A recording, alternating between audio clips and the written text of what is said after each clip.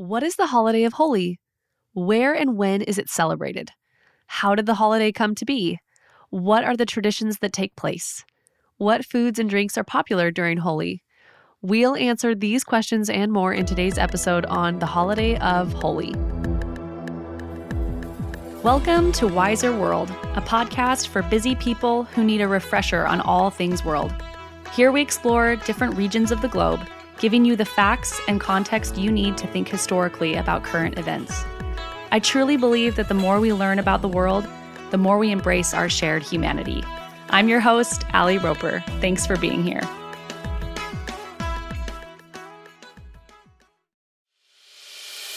As a longtime foreign correspondent, I've worked in lots of places, but nowhere as important to the world as China. I'm Jane Perlez, former Beijing bureau chief for the New York Times. Join me on my new podcast, Face Off, US versus China, where I'll take you behind the scenes in the tumultuous US-China relationship. Find Face Off wherever you get your podcasts. If you've ever seen pictures of people throwing colored chalk in the air and wondered what was going on, today's episode is for you. Today we're talking about the holiday of Holi, and I'm very excited to share this really joyful celebration with you. Recently, I've made some episodes on holidays that take place at the end of winter or like the beginning of spring, and this is another one of those. I love how almost every culture has some kind of tradition that happens during this time. In many Asian countries, it's Lunar New Year. In many European, South American, Caribbean nations, it's Carnival. And in India, that holiday is Holi. It just goes to show that we're all humans and we all love the idea of winter being over. And we all want to celebrate that. And we just do it in different ways. And so I just love that shared humanity. And Holi is the holiday in India that celebrates this. So let's talk about it. Holi originated in India. It is at least over 1,600 years old. Some say it's even older than that. And the timing of Holi has to do with the moon cycles. So the dates change a little every year, but it's almost always celebrated in March during the seasonal change between winter and spring. And in this year, I'm recording in 2023, it will be celebrated on March 7th or 8th, depending on where you live. And Holi is a Hindu holiday, Hinduism being the most popular religion in India. Hinduism as a religion is extremely old, dating back to over 4,000 years ago. Hinduism is a polytheistic religion, meaning they have many gods. And much of the religion is passed through ancient books that contain stories about the gods. And not all people who celebrate Holi in India are Hindu. It's not uncommon for Muslims or people of other religions in India to celebrate as a sign of goodwill and coming together as a community. So even though it's religious by nature, it's celebrated in mostly secular or non-religious ways in some parts of India. Holi usually lasts 2 days, and it's celebrated more publicly in the north part of India than in the south. In the north, most people get the day off, and Holi is a bigger religious deal. In the south, it's usually an optional holiday, more secular, but many do celebrate it.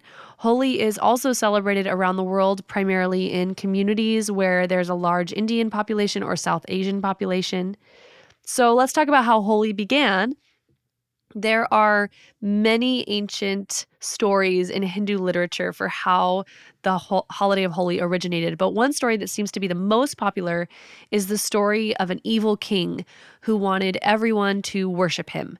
But his son, Prahlada, would not. Instead of worshiping his dad, Prahlada worshipped the Lord Vishnu instead, which is the Hindu god of preservation and protection. And so this angry king plots to kill his son, trying all kinds of tactics like having his son trampled by an elephant or bit by poisonous snakes. But his son doesn't die. And the evil king decides to plot with his sister, named Holika, to kill this son, Prahlada. And Holika, the aunt, has a special shawl that made her immune to fire. And so she tricks Prahlada, the son, to sit on a fire that is used to burn bodies. It's called a pyre. And she convinces him to sit on this fire with her. But the plan fails, and the special shawl she has flies away, and she's burned. while Vishnu, the god Vishnu, protects Prahlada and he walks away just fine. So the motto of this story is that good always conquers evil. And Holika, the evil ant, she's burned on this funeral pyre. So like I said, celebrating Holi differs greatly from place to place in India. The cities are going to look different than the rural villages, and the north and the south of India will also be different from each other, different cultural differences. So keep that in mind that I'm just going to give a general overview. But as for the general holiday of Holi, on the first night of Holi, which is called Choti Holi or Little Holi, communities often gather together and they light fires or pyres to show that good conquers evil. Sometimes this is done as one big village, all together, one fire. But in some areas where people aren't gelling together, they have started to gather together in their own homes and celebrate with individual fires. Sometimes they'll throw wood or twigs or popcorn or chickpeas or coconut or grains into the fire, and this signifies the burning of evil spirits and is often called Holika Dahan. And people often gather around the fire to sing and dance about overcoming negativity and letting go of the evil of the last year. Some Hindus will gather the ashes of this pyre and will purify themselves by smearing the ashes on themselves. Then the next day, which is the day of Holi, generally people gather together in their homes for like a small prayer called a puja, and then the celebration begins and people of all ages go into the streets, usually wearing white, and people cover each other in brightly colored paint or chalk, gulal, usually in bright colors that symbolize spring and love and new birth and new beginnings. And back in the day, this chalk and these paints were made from flowers and herbs. Now they're mostly synthetic. People will smear paint on their faces and on other people. It's also really common to toss colored water or pani at each other. People will use water guns or pichkari and even like balloons, water balloons that are filled with colored water, and they'll throw them down on the streets and from the rooftop. And this is why Holi is often called the Festival of Colors. It's this holiday, it's like a riot of color. The whole thing is just like bright color, chalk, water everywhere. My husband works with a lot of people who live in India, and I asked them about this. If I wondered if these celebrations were planned by the city or organized in any kind of way, and they responded that it's actually quite spontaneous. It's not like it's planned. It's like a neighborhood party where everyone goes out and throws color at each other, and there's often also dancing to Bollywood music. So I thought that was really fun. And what is the story behind the chalks and the paint? I looked into this a little bit, and the story goes that Lord Krishna, a different Hindu god who has dark blue skin, was apparently a mischievous child and quite the prankster. And he had this beautiful friend of his named Radha who had very fair skin. And Krishna wanted to know why he was dark-skinned and Radha was fair. So his mom playfully suggested that if he smear Radha in paint, he could change her face to be any color that he wanted. So that's what Lord Krishna did. And then the tradition was born that you throw color on your loved ones.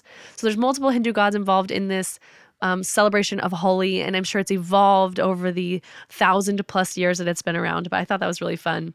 One of the things that I personally think can be quite beautiful about Holi is that in some communities, it can be used to bring people together of all ages and genders and classes.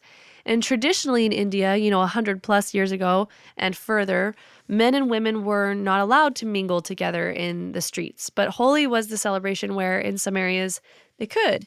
And additionally, in some areas of India, even today, there's this ancient class system called caste, and it's still very prevalent where people are ranked and assigned classes from birth. And I'll talk more about this in upcoming 101 episodes on India. I'm going to do those this year.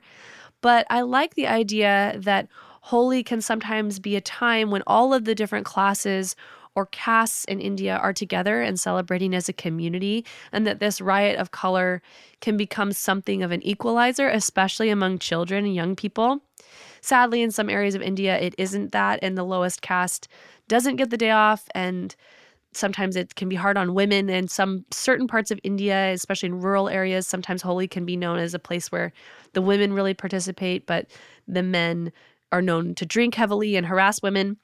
But I love the idea that the hope that Holi can be a positive experience for a lot of people. And if a community chooses for it to include everybody, I think it can be really beautiful. I also love learning that for elderly people, they often will use Holi as a time to donate clothes and food to the underprivileged castes, donating wheat and spices in particular. During Holi, Hindu temples are decorated with bright colors, and the Hindu gods, there are many of them, they can be decorated with jewels and clothes in the temple. And with this theme of harmony and new beginnings, Holi encourages people to forgive and forget, to pay off old debts, renew broken relationships, make new friends. But the most important theme of it all is definitely that good will ultimately prevail against evil. Now, later on in the day, after this riot of color, families will usually gather together for a meal. And it's also common to give away treats to family and friends. So, different foods are popular in different regions of India, but some of the most popular Holi foods are gujia. And this is a pastry that's shaped in a crescent shape and is filled usually with nuts or fruits or chocolate, some kinds of fillings. And then it's deep fried in ghee. Ghee is a clarified butter, and they almost look like small empanadas to me. They look so delicious. Another popular food is dahi bale. It's a soft lentil fritter that's dipped in yogurt sauce, and also kadi rice. Some others make something called puran poli. This is a sweet flatbread with a lentil or dal filling that's usually sweetened with sugar and cardamom and nutmeg, and it's often served the morning of Holi after the pyre has been burned. Lastly, a drink called tandai is universally popular during Holi. It is usually made with milk, sugar, saffron or cardamom, rose water, black pepper, and the key ingredient is a tandai paste, which is usually made up of ground almonds or cashews, poppy seeds, fennel seeds, melon seeds. So it has this nutty, milky taste with lots of aromatics, and it's meant to cool and refresh the body and is at every Holi party.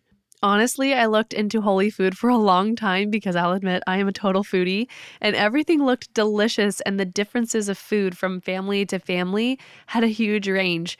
But these ones that I've talked about did seem to be the most popular across most parts of India. And that is Holi in a nutshell for you. I had such a great time researching this holiday and talking about it. It has so many beautiful aspects to it, not to mention that the pictures are gorgeous because of all of this color. And I really love that. And I'm especially grateful to my husband's friends, Arti and Aditya, for answering some of my questions and helping me to gain a better perspective of this holiday. If you choose to celebrate this festival of colors and you're not from the originating culture, I hope that this episode gives us some background context so that we can appreciate and respect the Hindu culture and their traditions.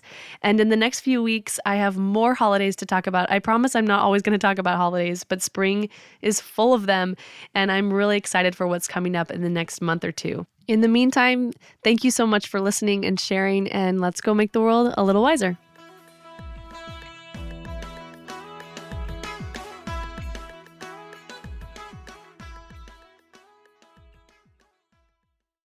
Want to learn how you can make smarter decisions with your money? Well, I've got the podcast for you. I'm Sean Piles, and I host NerdWallet's Smart Money Podcast. Our show features our team of nerds, personal finance experts in credit cards, banking, investing, and more. And they'll help you make the most of your money while cutting through the clutter and misinformation in today's world of personal finance. You'll get clarity on strategies to help you build your wealth, invest wisely, shop for financial products, and plan for major life events. Listen to NerdWallet's Smart Money Podcast wherever you get your podcasts.